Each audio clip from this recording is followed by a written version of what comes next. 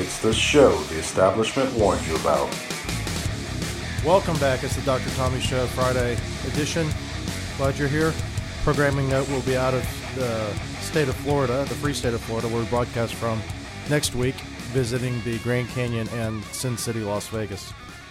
Broadcasting from the free state of Florida from Echelon Health Studios. We're glad you're here. Dark day in history yesterday. They indicted President Trump on bogus charges, most likely, of classified documents handling. And the reason I say bogus is because it's done by most every president, according to the experts. Also, we'll talk about that. We're going to talk about some of the Tucker Carlson new show on Twitter. We'll play some of the clips from that.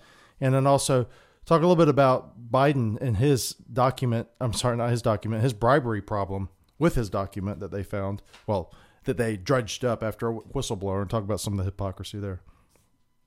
And then some exciting new studies from the University of Maryland where they're going to remove whiteness from LGBTQ plus studies. We'll go over some of those things and play some clips from Joe Biden's greatest hits. But anyway, so yesterday Donald Trump was indicted on this classified documents problem that he's been having with Mar-a-Lago, and they said he took all these classified documents and that he was going to share them with people who shouldn't see them, and that's what they indicted him under. Apparently, is this not the fact that he took classified documents, because he's, as the president, was able to declassify documents, and he had declassified documents, but they said that he apparently he willfully was trying to share them, and they're going to show that he tried to share those with people who shouldn't have seen them. This scenario where we're indicting presidents now who are of the opposition party is straight from the playbook of every banana republic that's ever existed to the present day. And it has shown us that we are indeed in a state of banana republic. Basically, we are a post-constitutional republic. We're no longer following the Constitution as it was written, nor as it was intended. Only in certain instances do we give some type of piecemeal acknowledgement that there is a Constitution. But overall, the way we govern ourselves, the way we go about doing our business on a daily basis, whether it be spending money through Congress, whether it be conducting wars through proxies like Ukraine, whether it be banning people from gathering at their house on Thanksgiving, or forcing people to take experimental vaccines that aren't vaccines. All that stuff is not part of a constitutional republic. All that's part of a banana republic or totalitarian society. And so it is not surprising now that we've made this next step now where we're indicting a former president. And this is following on the heels of the civil suit where Trump was alleged to have raped this author, E. Jean Carroll, some 20-something years ago on a date well she really can't remember, much like the Blasey Ford couldn't remember when Kavanaugh raped her or was taking part in the rape parties that Kavanaugh was conducting apparently when he was a kid. So this is following on the tails of that, and then it's going to also follow on the heels of another indictment that's sure to come down when he gets indicted for whatever he did in Georgia that was not on the level. And then also he's going to get indicted on probably January 6th, inciting that's going to be the they're probably making it as a crescendo. It's building and building and building. And then they're going to get him on the thing with the January 6th. And they're going to say he tried to do an insurrection. And it doesn't matter if he gets indicted and if he gets convicted or not, because the indictment is the punishment. It's like it's lawfare, where they use the law to punish their enemies. And it doesn't matter it's like if you settle, it's like when doctors get sued. Getting sued is the punishment, and whether or not that ever goes to trial, most of these cases that are involved with medical malpractice, for instance, never go to trial. They just settle because people are just they can't go to trial. They can't go to all these legal things and do their business as a doctor, so they have to settle, or their insurance company settles. Is usually what happens, because the insurance company has mathematicians on staff that says, if we go to trial, we have this chance of winning or losing, and might as well just settle. And then you settle, and they say now that you as a doctor, you've had some type of malpractice on your record because you settled. But anyway, that's what they've done with Trump now, and they're going to just bury him down with these indictments. And he also had the indictment for the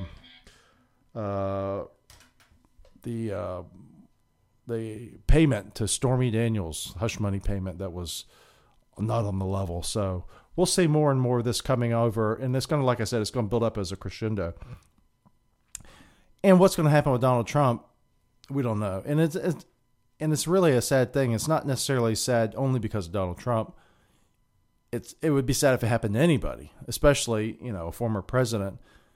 But what's really sad is that the double standard that we have, this two-faced justice system that we have, where we have Joe Biden, who by all estimations, as far as we can tell, has done illegal things with his son, taking payments. He's the big guy. He gets a 10% cut.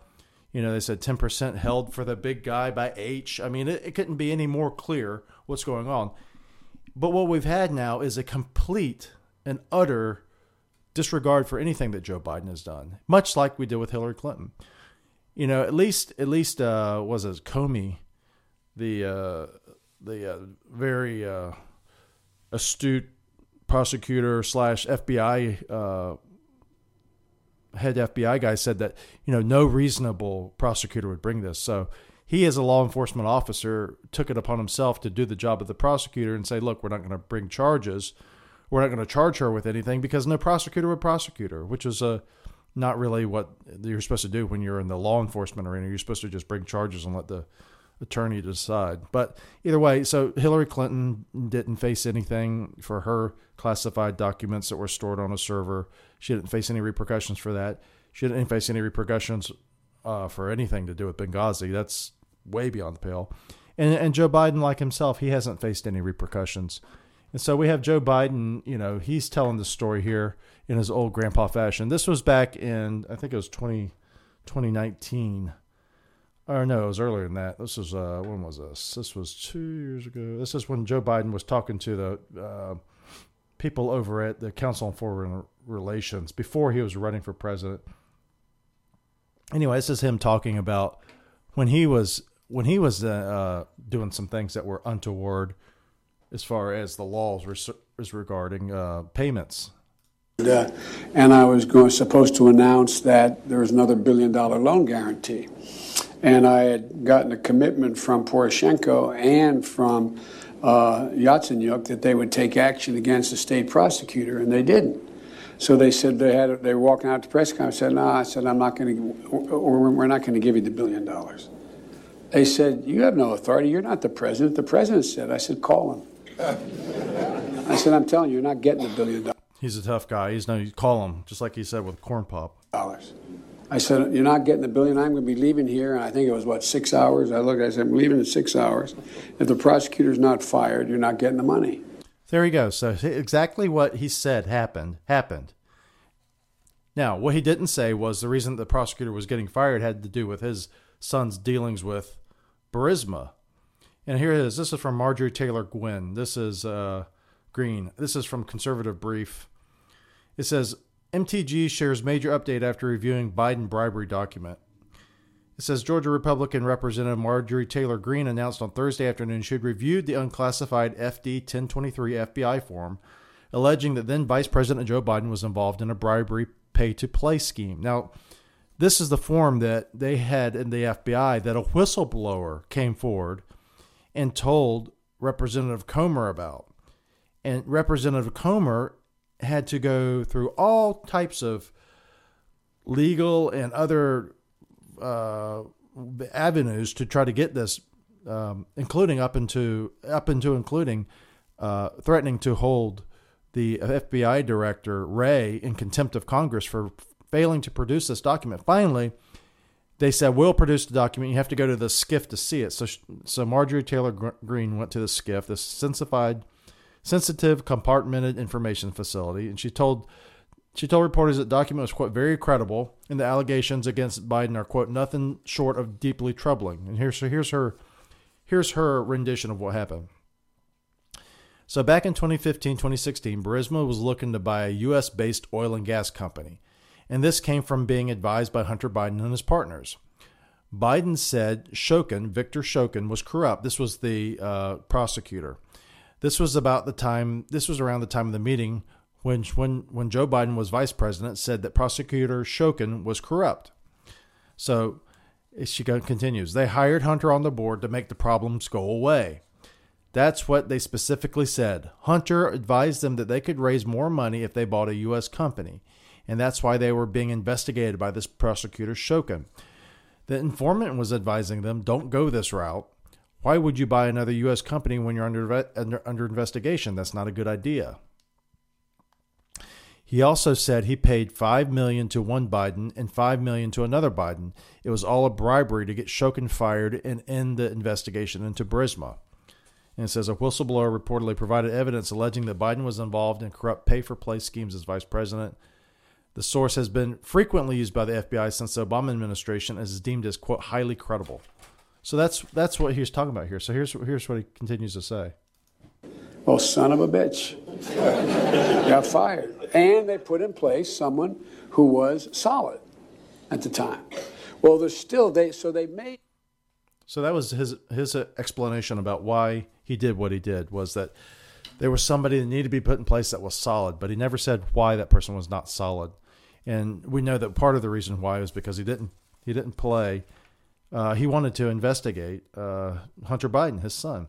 And you can see in this clip there when this guy's talking, this guy on the other end is kind of looking like he's a little bit worried that maybe Biden shouldn't be saying what he's saying. To convincing us that we should be providing for loan guarantees. And I went over, I guess, the 12th, 13th time to Kyiv, and I was supposed to announce that there was another $1 billion loan guarantee. And I had gotten a commitment from Poroshenko and from Yatsenyuk that they would take action against the state prosecutor, and they didn't. So they said they were walking out to press conference. I said, no, I'm not going to, or we're not going to give you the $1 billion. They said, you have no authority. You're not the president. The president said. I said, call him. I said, I'm telling you, you're not getting the $1 billion. He's a tough guy. I said, you're not getting the $1 billion. I'm going to be leaving here. And I think it was, 6 hours? I said, I'm leaving in 6 hours. He's such a if tough the prosecutor's not fired, you're not getting the money. Well, see, that's the way that people do business, but they don't say it. Biden's mind was slipping at this point. He wasn't supposed to say this. He wasn't supposed to come out in the open and say this. But he's kind of, at his top of his game, Biden was never a smart person. He was never going to be head of the class. He was never going to be the guy. He was never going to be president, for instance. But here he is. He's a little bit older now. He's slipping, and he's in there with these friendlies. He's Council on Foreign Relations, and he's spinning these yarns, and he kind of lets the cat out of the bag. Son of a bitch. Got fired. And they put in place someone who was. See this guy here, he's touching his arm. This guy here on the left, if you don't see the video, this guy's thinking, oh Jesus, what did he just say? And this other guy, you could tell, he looks like he's constipated. He's thinking, oh boy, this is going to come back to bite us. Solid at the time. Well, it's like Grandpa's telling you a story about when he was young and doing something he wasn't supposed to do, and you're like, Grandpa, don't say that. You're in front of all these kids and everything. But you don't say. Here's Joe Biden. This is Joe Biden. Like I said, at the best of times, Joe Biden was not a smart man. This is from the Clarence Thomas documentary about Joe Biden and how Joe Biden was interacting with Clarence Thomas when Clarence Thomas was being confirmed for Supreme Court in 1990. Senator Biden was very focused on natural law. How did that go? Who knows? I have no idea what he was talking about. I just want to make sure we all know what we're talking about here, that you and I know at least what we're talking about here.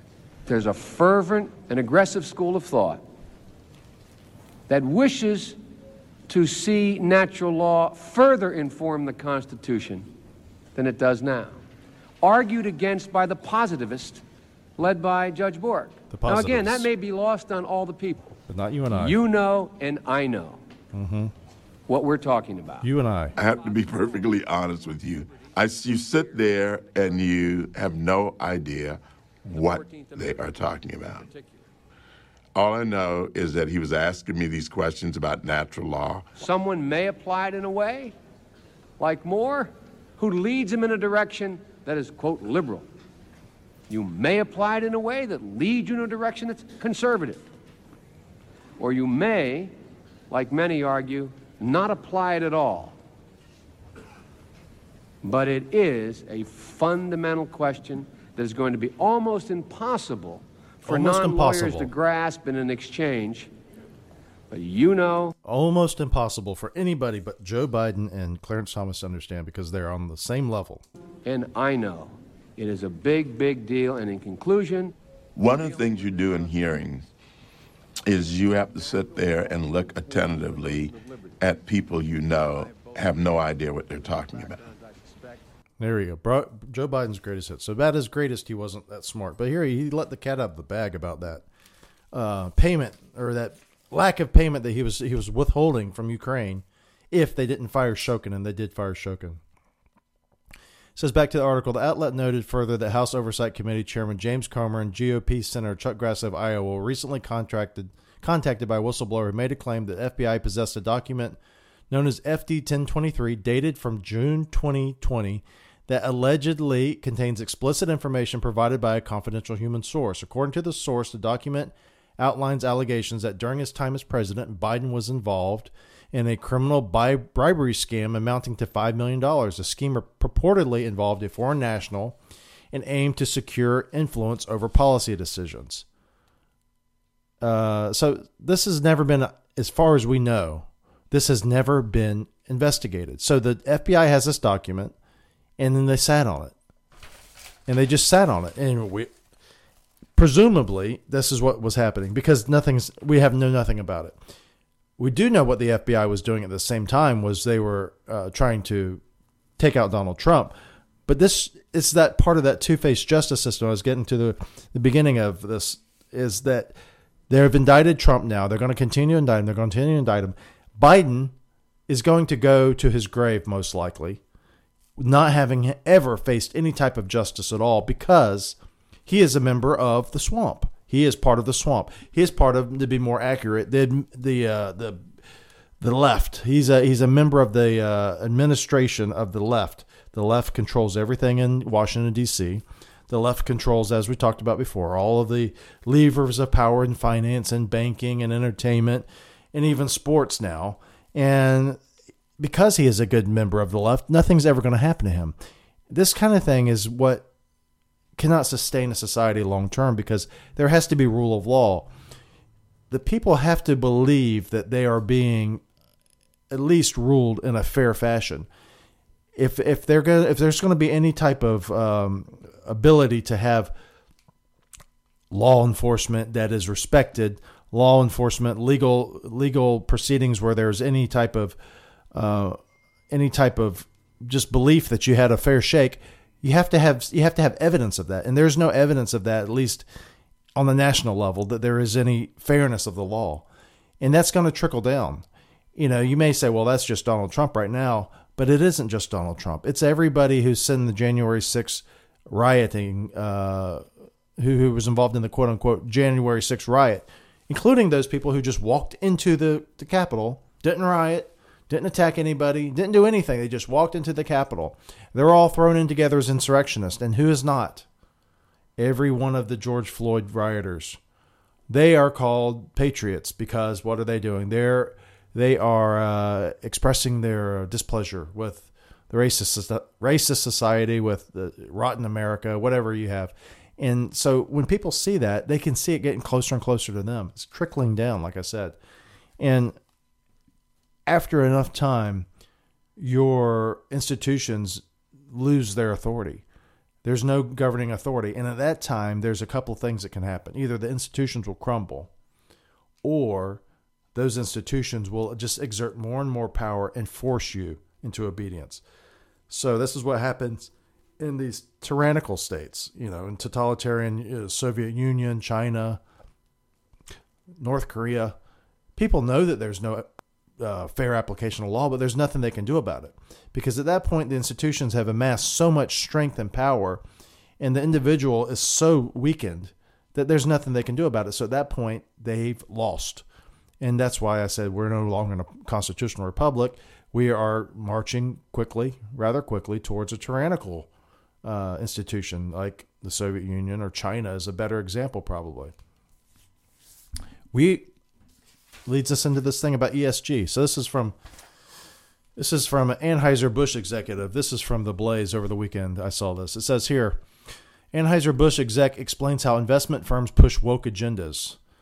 Woke agendas have cost Anheuser-Busch and Target billions in market value. However, major corporations are being pressured to push progressive causes by powerful investment firms, according to an ex-Anheuser-Busch executive. It says here, dominant investment firms are strong-arming companies to promote progressive values despite alienating large swaths of their consumer base, says Anson Fredericks, former president of Anheuser-Busch Sales and Distribution. You just have to follow the money, Fredericks said during an appearance on Jesse Waters.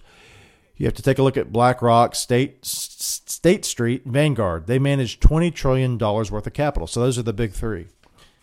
And it says here, Fredericks notes that these impactful investment firms manage massive pension funds. And here's the key, such as the state of California's pension fund, the largest in the country. Fredericks says that the California politicians wield influence on which companies these firms invest in.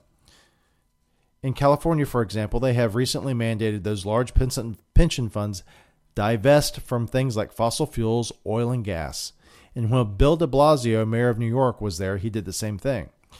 Fredericks added they also tell BlackRock, State Street, and Vanguard if they're going to manage their money, they have to commit to things like ESG, diversity, equity, inclusion, and adopt firm-wide commitments that they therefore force onto all the companies in corporate America. Fredericks said he left Anheuser-Busch because large companies began engaging in politics and telling customers, quote, how to live their lives. He pointed to Georgia legislators passing election integrity laws, then BlackRock, Coca-Cola, Delta Airlines, and MLB publicly opposing the law that didn't directly affect them. So basically what he's saying is these big investment firms manage these large pensions, and the people who run the pensions, these states, are left. And they say unless you start adopting leftist policies, you invest in leftist companies, or you force the companies that you invest in to adopt more leftist type of policies or whatever, then we won't give you our money. And so that's how BlackRock, which you think of, well, that's just some financial firm. Why do they care about being woke? That's why they're woke. Because the people that run the pension funds, that give them the money, a large part of their money, are woke. And so you have this trickle-down situation again where the state that controls California Pension Fund, for instance, people there are woke. They're crazy. They want to have drag queen story hours. They want to have abortion up to the 9th month. They want to have free open borders. They want to have racial discrimination against white people. This is the thing that they want. So they say to BlackRock, listen, we want this, and you better force the companies that you invest money in to start adopting these policies. And so Target starts saying, well, we're going to start having tuck-friendly bathing suits for children. And we're going to, and then Anheuser-Busch says, well, we're going to pretend like this man is a woman, and then give her a Anheuser-Busch can with her face on it, his face on it. So this are the things that happen. And you say, well, how does that happen? That's how it happens. These legislators control the money that goes to these companies, and these companies just say, okay, we'll do whatever you want.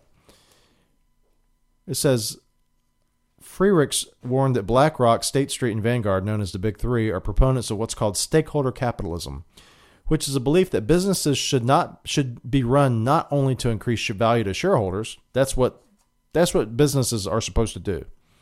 Make money for the shareholders. That's their fiduciary responsibility. But stakeholder capitalism doesn't say that. Stakeholder capitalism says should not be run to increase value to shareholders only, but to serve all stakeholders. So stakeholders are people who have skin in the game, but not necessarily are the ones funding it. So they don't necessarily own it, but they have skin in the game. And so the stakeholders include government agencies, activists, and non-governmental organizations. So it may be that when you're investing your money with BlackRock, BlackRock says, look, we want to invest in companies that are going to make money for the shareholders, But we're also going to invest in companies that make the Sierra Club happy. So we're going to not invest in these oil companies, but we're going to invest in these electric car companies. And that's a whole different ball of wax when you start talking about who's investing in electric car companies and why. He said that the big three wield enormous influence when it comes to executive pay. According to one study, listen to this, a shocking 73% of Standard & Poor 500 companies now tie executive compensation to ESG measures. If a CEO doesn't weigh in on the latest social issue quickly enough, his or her bonus could be in jeopardy. So that explains a lot of why you see this woke capitalism, and you wonder what. And I always wonder what the hell does BlackRock? Is Larry Fink just got a he's just a leftist, and well, he may be a leftist or he may not be, but what he's most likely is he's a pragmatist, and he knows if these people are paying him money, these big pension funds are paying him money, he's got to play ball. And so they do things like this. This is in the campusreform.org. University of Maryland announced an exciting new selection of LGBT, women, gender, and sexuality studies courses for the upcoming fall semester. So here we go.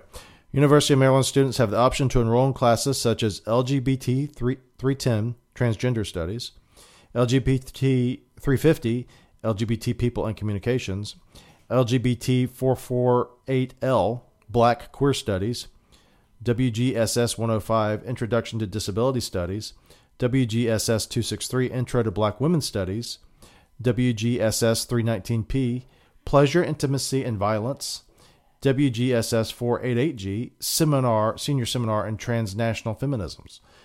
So these courses are being offered by the Harriet Tubman Department of Women, Gender, and Sexuality Studies.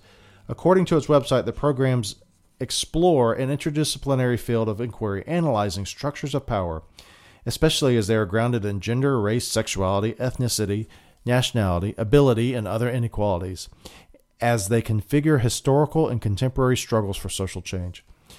And it says here that the studies here, it says LGBT 448L, Black Queer Studies, will center blackness to mediate upon the overlapping and interwoven categories of race, gender, and sexuality, with the goal of decoupling whiteness from LGBTQ plus studies and decoupling heterosexuality from black studies. Students will also consider, quote, how black queer liberation can and has provided tools and a guide for our collective liberation. Now, I don't know what you do with that type of degree. I don't know if it's something that you can maybe get a job with, or if it's just something where you just have to perpetually go to more and more school and get educated into becoming basically a teacher of these studies. But this one here is called WGSS 319P, Pleasure, Intimacy, and Violence. It's for students to learn to speak of and imagine sex in an environment that values nonviolence and respect for all bodies and genders. Well, that sounds nice. What else do we have here? Here we go. A warning for the course reads, please note that this course includes practicing a respectful and open discussion of sex, sexual practices, and sexual histories in a candid and explicit ways, which includes topics like rape and sexual assault, masturbation, fantasy, teen sex, and non-human sex. University of Maryland. If you're sending your children to University of Maryland and they study this stuff, don't be surprised if they never move out of your house. This is back to Biden. This is from the Daily Mail. I'm sorry, this is from American Lookout. And it says here, American Lookout says Donald Trump is being indicted in the classified documents case. Trump blasted the indictment, calling it election interference. It says Daily Mail reported as former president Trump is set for an indictment of his handling of classified documents. The federal investigation of Joe Biden's own handling of classified documents is not close to being finished. So Joe Biden has his own classified documents problem. Just a day after the November 8 midterm elections, the Justice Department quietly opened an investigation to understand whether classified information had been mishandled in violation of federal law over Biden's alleged misdeeds. This was after the president's personal lawyers, found a small number of classified documents, reportedly 10, at Penn Biden, a Washington, D.C. think tank where Biden previously held an office, which also took some Chinese money. Biden and federal officials have located documents at Penn Biden and at his Wellington home and have searched his Delaware house after the initial discovery before the November elections. Biden has not been interviewed yet. NBC reported Biden is yet to be interviewed, but they are suggesting that the investigation is not yet nearing a close. Interviewing the person at the center of the investigation, if such a step takes place, is typically among the final actions before a probe is complete. Biden's aides have anticipated for months that he would provide an interview to the special counsel if asked, and they have discussed what form it might take in the context of what past presidents have done. A person familiar with the discussion says the Biden team believes that when it comes to an interview, there's no way around it. So Biden has not been interviewed yet. Donald Trump has been indicted. And they're both dealing with classified documents. Donald Trump's were locked away in a secure area guarded by Secret Service. The whole area is guarded by Secret Service because the president lives there. It's his residence. Biden's were in his damn garage and in this Penn Biden Center where he had this quote-unquote think tank. If they do get around to interviewing Biden, what's the chances that he's going to be able to say, I don't recall, and be truthful about it? I mean, they could interview him about what he ate for breakfast yesterday, and he could say, I don't recall, and be truthful about it. What else is there? This is a quick thing from Gavin Newsom, just the news. Gavin Newsom proposes 28th Amendment to restrict gun rights. It says the state of California has most of the proposed restrictions already in place. So this is what Gavin Newsom wants for the rest of the country. California Democratic Governor Gavin Newsom on Thursday said he's proposing the 28th Amendment to the U.S. Constitution, which will restrict gun rights. The proposed amendment would raise the minimum age to purchase firearms to 21. I don't know what the point of that is. Implement universal background checks. I think that's already done. Create what Newsom calls a, quote, reasonable waiting period for gun purchases. This is their big thing. There's waiting periods. Because, you see, when you and I go purchase a gun, you know what we're thinking about? According to Gavin Newsom, we may be thinking about, I'm going to purchase this gun. I'm going to shoot that son of a bitch. I'm going to kill him. And I'm going to kill him. And you go to get the gun, and they say, okay, your waiting period is now 3 days. And so you say, all right. So you go home, and you're like, I'm going to kill that son of a bitch on day 1. Day 2, you start watching TikTok. You're like, oh, that's funny. Day 3 comes around. They call you. They say, okay, your gun's ready for pickup. And you're like, you know what? I don't think I want to kill that person anymore. That's what the waiting period's for. Ban civilians from buying so-called, quote, assault weapons. That's basically means nothing. According to the governor's announcement on Twitter, the state of California already has most of these laws in place, with the exception being the age restrictions. Blah, blah, blah. So, yeah, in California, it has its own problems with mass shootings, as we know. Several mass shootings have taken place there recently. This gets back to this idea that there's supposedly some type of law that is out there that if we just passed it, that criminals would finally, stop doing what they do. We've talked about John Lott and how he's done studies that said that most violent crime takes place in cities. Most violent crime takes place in cities. Most of the crime that takes place in these cities is done by people who should not own guns, done by people who are repeat criminals, and done despite the fact that there are laws against having handguns in most of these cases, because the gun laws are very restrictive in cities. But yet, here we are. We always come back to this because the reason is that, I don't know. I don't guess people don't learn, or people don't listen, or people don't understand. I think they just go with what people tell them. And the thing is that Gavin Newsom gets on TV with his hair and his little rough, something's wrong with his voice. And he starts talking about how they're going to, do reasonable waiting periods and ban assault weapons and all these things that people, I guess, they just fall in line and they think, well, maybe that's what we need. There needs to be some type of understanding amongst the general public that criminals don't obey laws. Criminals don't care if it needs to be 21 years old to have a handgun. That they can get it otherwise. They don't have to buy it. They can steal it. That's why they're criminals. That's why they do things. If you were to read this, you would think that most crime is done by people who go to the gun store and buy a gun lawfully and then go home and, just start shooting people up. That's not how most people do things. Now, there are some people that may go collect guns and buy them, like this transgender person that in Nashville that shot up these children. Apparently, she was collecting guns for a long time, and her parents never knew. And her parents were anti-gun zealots, apparently. But I think when it gets down to it, what the left really would like and what they don't want to say is they should oppose the 28th Amendment to the Constitution. And if they were being intellectually honest, what the 28th Amendment would say to the Constitution is to say, this is the 28th Amendment, and the 28th Amendment repeals the Second Amendment, except in cases of where you're allowed to hunt. If you go to a state regulated facility where your guns are kept, you can check them out for a period of time after you do a certain amount of paperwork, and there's enough government agencies involved to clear you to own a gun, to go shoot your weapon hunting, and then you must return it. That's what they would like.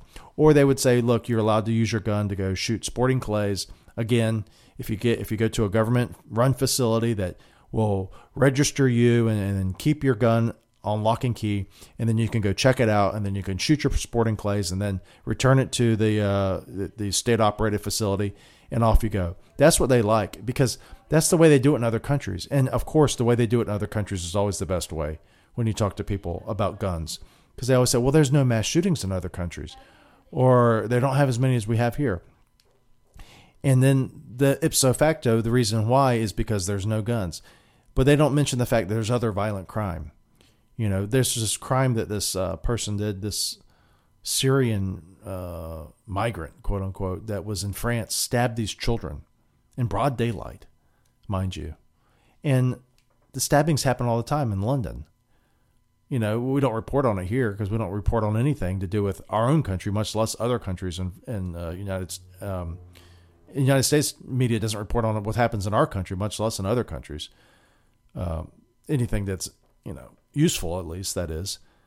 But yeah, this idea that we can have these slowly chip away.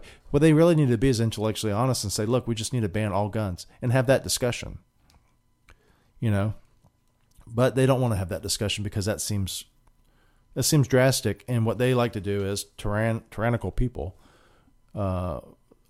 Usually the best way to impose tyranny is slowly. You slowly do it, unless you're going to have like a coup, and then you can just take over. This is Tucker Carlson. He was on his new Twitter show, and it's called Tucker on Twitter. I want to play a part of it. This is him talking about they just blew up this dam in Ukraine, and the dam flooded areas of Ukraine that are controlled by the Russians, apparently, including Crimea. And this was done purportedly by Vladimir Putin. And this is Tucker Carlson's take on it. No one who's paid to cover these things seemed to entertain even the possibility it could have been the Ukrainians who did it. No chance of that. Ukraine, as you may have heard, is led by a man called Zelensky. And we can say for a dead certain fact that he was not involved. He couldn't have been. Zelensky is too decent for terrorism. Now, you see him on television, and it's true you might form a different impression. Sweaty and rat-like, a comedian turned oligarch, a persecutor of Christians, a friend of BlackRock. But don't believe your own eyes. Actually, Mr. Zelensky is a very good man. The best, really. As George W. Bush once noted, he is our generation's Winston Churchill. Of all the people in the world, our shifty, dead-eyed Ukrainian friend in the tracksuit is uniquely incapable of blowing up a dam. He's literally a living saint, a man in whom there is no sin. That's why Lindsey Graham is so attracted to him. They're just two good people, hanging out together and being good. And like all good people, when they meet in person, they spend a lot of time talking about killing people and laughing like friends do. That was when Lindsey Graham went over there. He said that the money that they spent was the best money. Or what did he say? There's a lot of dead Russians, and then Lindsey Graham says the best money we've ever spent, and then he laughed. Lindsey Graham is a really kind of a distasteful guy. He's on every side of every issue that you could be on if you're a Republican, and then at the end of the day, all he cares about is a lot of what he cares about is war. And he would like, right now, if it was up to him, I think there would be American troops in Ukraine right now being slaughtered by Russians and fighting for Ukraine. But Tucker's right about this sweaty guy in the tracksuit, Zelensky. It's just strange, isn't it, how we were supposed to universally accept that Zelensky was, like he said, George W. Bush said, our modern day Winston Churchill. And Zelensky just has more and more and more money from us, and he needs more and more and more money, but we're never supposed to ask what's happened to this money. But we're just told every time. It's just like from 1984, Eurasia's winning, East Asia's winning. We're at war with East Asia. Now we're at war with Eurasia. We are just supposed to follow this war, bated breath, and keep sending money. And where's the money going? We have no idea. I would expect that if Joe Biden gets elected, that this war will continue through the presidency of Joe Biden until the next president comes. And then if it's a person like Nikki Haley's elected, which won't happen, Nikki Haley has gone on record along with other establishment Republicans in saying that we must win this war. We must win this war. We, meaning Americans, must win this war, meaning the Ukraine war with Russia. How? I don't know. By paying and paying and paying and paying. That's what they say now. We have to just keep paying. Pretty soon it will be we have to be there because paying wasn't effective enough, and we have to be fighting the war. And it wasn't very long after the Afghanistan war ended, when we left Afghanistan, when we were run out of Afghanistan is a better way of saying it, when Joe Biden had us leaving Afghanistan with our tail between our legs. When that ended, the contractors stopped making money off Afghanistan. And it wasn't very short after that the Ukraine war started. And it used to be that the left, Democrats, liberals used to say, well, there's no war, no oil for money, or what they say, blood. They said that we don't want to have war for money. And they're using the oil as a reason to get money. And we're making war for oil for money. But now we don't have to worry about it because you see Zelensky, as Tucker said, he's pure with his tracksuit and his sweaty brow and his constant need for money. Hands out. He is the best of us. And if we just give more and more and more, and what we cannot do is ever doubt anything to do with the veracity of his claims that he is pure. And we have to assume that Ukraine, which heretofore was one of the most corrupt countries in the European continent, is no longer corrupt. Now, with Zelensky in charge, it's on the up and up. All the money we've sent is going towards nurses, doctors, clean water, missiles, and paying troops. And we're gonna just stick around long enough. We're gonna beat the Russians back, and we're gonna win this war. And that's what we're supposed to believe, and you're not allowed to think otherwise.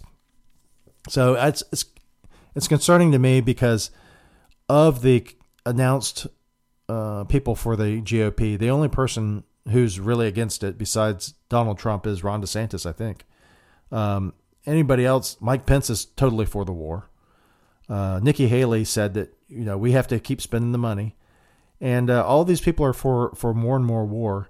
This war, if it falls into the wrong hands, and it may be in the wrong hands already with Joe Biden, it's just a matter of time before they're going to try to put Americans on the ground in Ukraine, and they're going to lead to more deaths. And if we haven't learned enough about these foreign entanglements with the Afghanistan 20-year war, the Iraq war, if we haven't learned that at the end of the time, it's not worth American lives, I don't know what else it would take, because the Afghanistan situation now is basically 20 years invested, people's lives invested, money invested, all of the different people who's still living with disabilities and the sequelae of war, whether it be PTSD or injuries or what have you. And yet if you look at Afghanistan now, it is almost completely identical to where it was before we ever set foot in Afghanistan after 9/11. And that is a terrible tragedy.